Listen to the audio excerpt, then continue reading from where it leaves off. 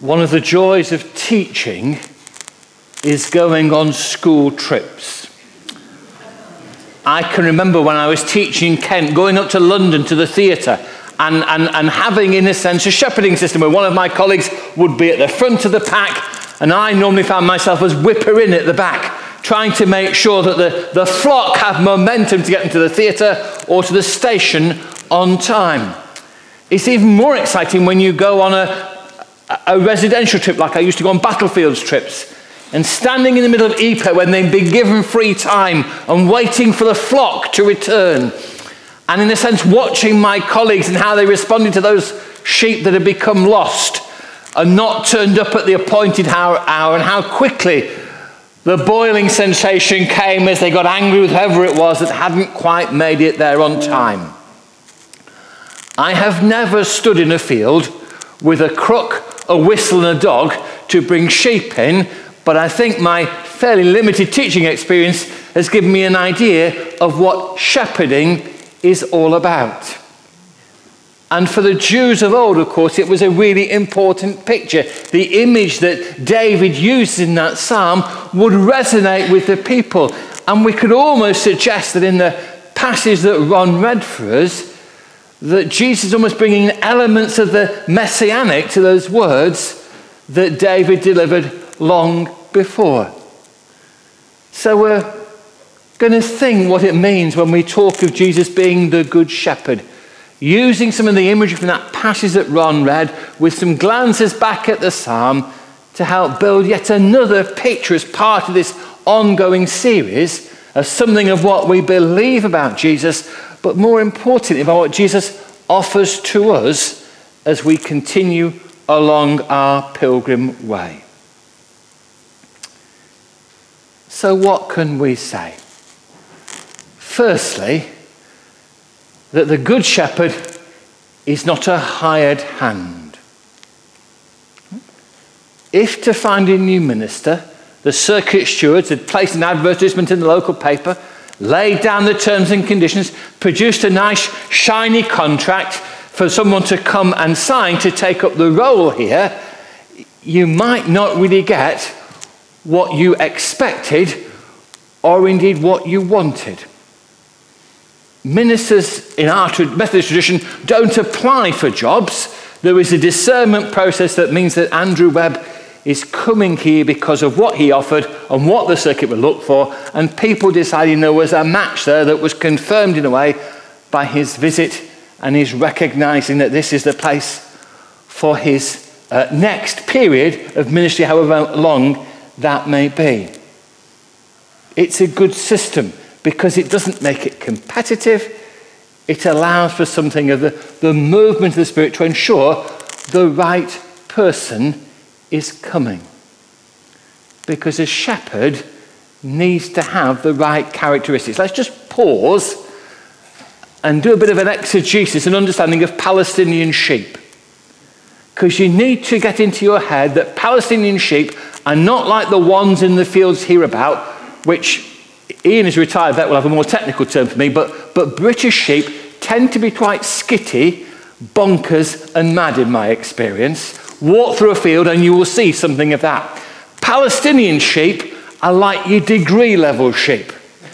Because when the shepherd calls, the sheep comes running. The idea of a dog or a whistle or anything like that in Palestine would be an anathema. So that you will see pictures even today of those who are looking after the sheep are small children. They don't need a grown man or woman to do it. The children do it because that voice recognition works, and the sheep basically are conformists. They do as they're told. They wouldn't survive long in Methodism, would they? So that's how they react and respond. But they still need a good shepherd, because as the passage makes quite clear, hired hands don't work, because for many of them the first sign of trouble and they will be gone, and your sheep will be left there at the mercy of the wolf or whatever it is that's coming. Just think of the David story. David was the shepherd. He was looking after the family flock. His brothers had gone to war to fight the Philistines. But he was on the hillside doing what generations of Israeli Palestinian boys have done. And that slingshot that he used would in a sense be part of the way in which he spent his time. Because if the wolf comes calling and you're looking after the family's wealth, you need something with which to get out of the way. And a well-aimed stone hitting the wolf somewhere would send it on its way. That shot that took Goliath down, as the story tells us, was not just a fluke. It was reflective of the experience that David would have gone through. And you can imagine little boys sitting there on the rocks, pinging their stones at various things to get their aim in to ensure that the family's wealth is protected. Good shepherds are a vital thing. Hired hands make life more difficult. The key to being a good shepherd is to care.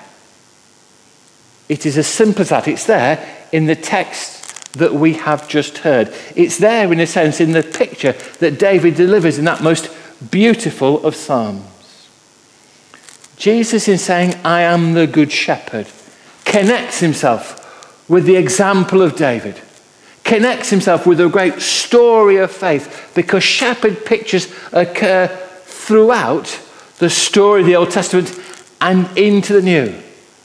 It is a vital image, so that yesterday people were out in town handing out sheep with a text of the story of the lost sheep to the people that they encountered, to remind them in a way of how the Good Shepherd offers a place of security, a place where you know that you're at home, where you will be protected from whatever else comes, a place where you can sit and be.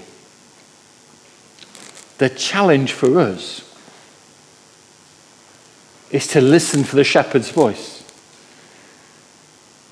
to seek to follow to the places where he calls, in the hope of discovering those green pastures where we know life will be good.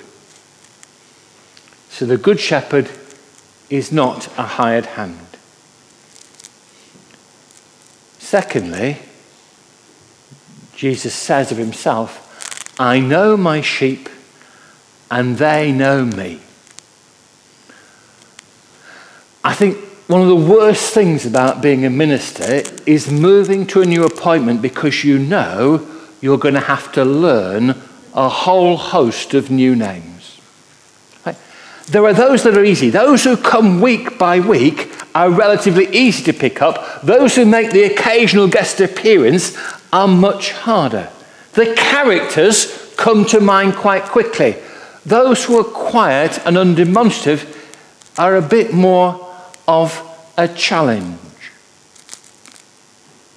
And then there are those blessed souls who, in spite of your best intentions, you cannot get their name to register in your mind, and you have to work out how long it is when it becomes rude to keep asking them who they are, and rely on others to remind you in the hope the name will eventually sink in. So you can think of Andrew when he comes, and think of me when I moved to Aylesbury, and in a sense the importance for you of telling Andrew who you are. Until that point when he can call you by name. And then in a sense you see that picture that begins to suggest that he will be at home here. He will feel comfortable as he works out who you are, and then has the fun of working out any interrelationships. And whether St Andrews, which it isn't, because this tends to be a smaller church thing, is a sort of church where if you kick one, they all limp. These things you need to work out, and that's part, in a sense, of immersing yourself and coming to the point where you become familiar. Jesus knew what it was to be a shepherd. My sheep know me is a vital picture that is here. It will be part of the training of these young boys as they went out with elder siblings or with their father, for the sheep to feel comfortable. Jesus says, I know my sheep. the Bible is full of intimate pictures of how well God knows us. That he can count the hairs on our head. That he knows our thoughts before we think them. He knows our comings in and our goings out. The Psalms in themselves are a rich place to discover something of the knowledge that we believe God has of us. And you can see that depth of knowledge in the way that Jesus relates to his disciples, be it Simon, Peter, James and John, or even Judas Iscariot. If you listen to the stories and try to get into your mind the reactions of the various personalities, you will see the depth of knowledge that Jesus had of those people. The knowledge that we believe that in some way he has of us. I know my sheep and they know me. I talked a couple of weeks ago of this thing I've been reading by Sarah Berry about following the Sermon on the Mount for a year and reflecting on its significance and experience over a long period of time. And in a way, that psalm that Sandra read for us is another passage that you could sit down and spend a huge amount of time contemplating the significance of the words that David delivers. It's part of its majesty and its beauty. It's a picture of the blessings that God provides, those green pastures being with us in death's dark vale. And my favourite line is where it says, my cup overflows in response to something of what we have known and discovered. The picture that's painted in the psalm and in the gospel is of an intimate, close relationship. A shepherd who doesn't just see a crowd, but is aware of the various characters within that mass that he is asked to look after, to guide, to care for. A good shepherd has a depth of relationship. And I suppose these images ask us how willing we are to open ourselves to God. Warts and all, how willing we are to be frank and honest with the God who brought us to be about who we are, what our struggles are, what our battles are, what our hopes and our aspirations are. Whether we are prepared to make ourselves vulnerable in a way that the shepherd who lies across the gate, the sheepfold, makes himself vulnerable as well. The picture of the shepherd that's delivered is a man who is compassionate, available, reassuring. We need to remember that this is a Jesus who invites us into relationship with him and offers us the hope of the possibilities he brings. And then thirdly, Jesus says in relation to the sheep, I lay down my life only to take it up again. One of the things that people out there, and some people within the church, struggle to get hold of is why people will give up perfectly good jobs and offer themselves to become a member of the clergy. Andrew Webb, preparing to arrive, gave up what I assume is a good career as a nurse in order to train and be sent out to serve the church, and he is on his way here.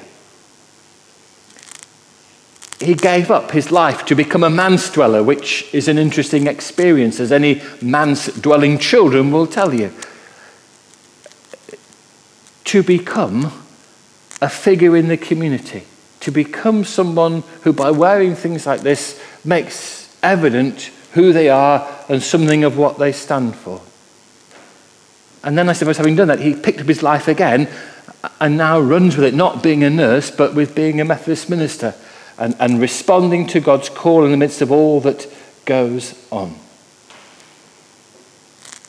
When Jesus says, I lay down my life, he's doing much more than laying down a career.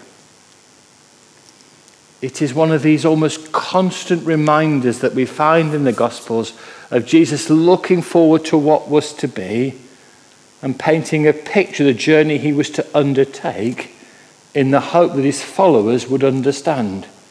And the gospel writers, in recording these, painting pictures, they hope that we will grasp and sense their significance. That Jesus, who was prepared to lay down his life for each one of us. And to ask ourselves in a way how we respond to this central tenet of the story that's the heart of our faith. That Jesus, who as the hymn reminds us, journeyed through Gethsemane and Calvary, all for our sakes, to overcome the law, to set us free, whatever language you might like to use.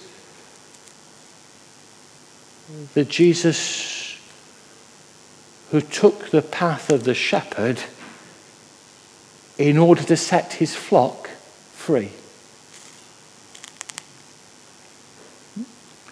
The Bible sometimes paints pictures of us as being enemies of God, which is a phrase we might find difficult.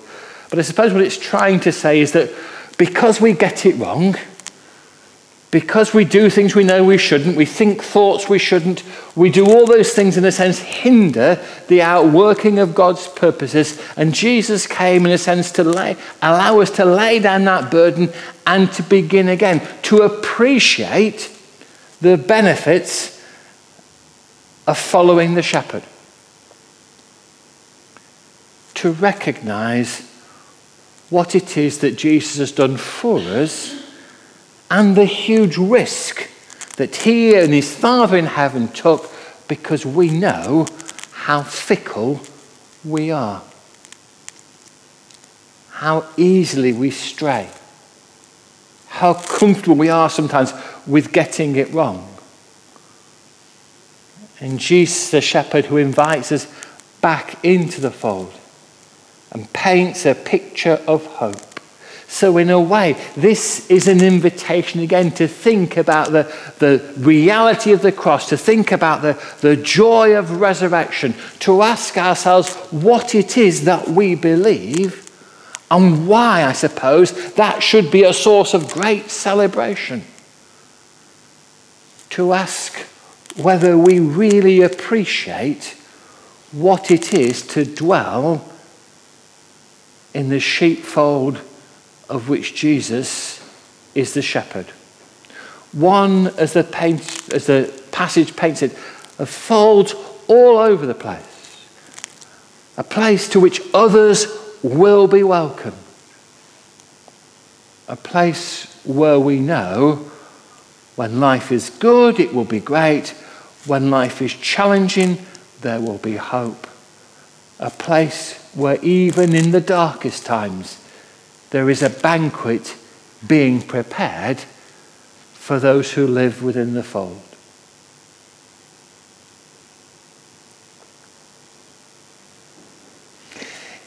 If you've watched One Man and a Dog, you will know that your British sheep need to be brought in. They need a dog to get them to where they need to be. The Palestinian sheep just come because they hear the master's voice and know that where he is, there is safety. When Jesus says, I am the good shepherd, he invites us to listen for his call. Come to where he is and know that where he is, life will be as good as it will be. But he will be there with us. And when we call, we know that he, like a good shepherd, will come looking for us, restore us, and bring us back home to where we should be.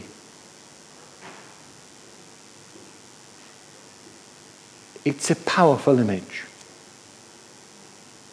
I'll go back to my school teaching days and these journeys through London to watch plays and things in the theatre. And there were those who would stick with the person at the front who in a sense were the good sheep and knew where they're going. And the ones at the back would tend to be wanting to sort of wander off, to look in shops, to pause, Fortunately, no mobile phones in those days, to walk very slowly, as I recall, and needed to be hurried along. We are a different community. We're all in different places on this journey. But we need to fix our vision on the shepherd who calls us and follow him to the safety of where he will bring us. Amen.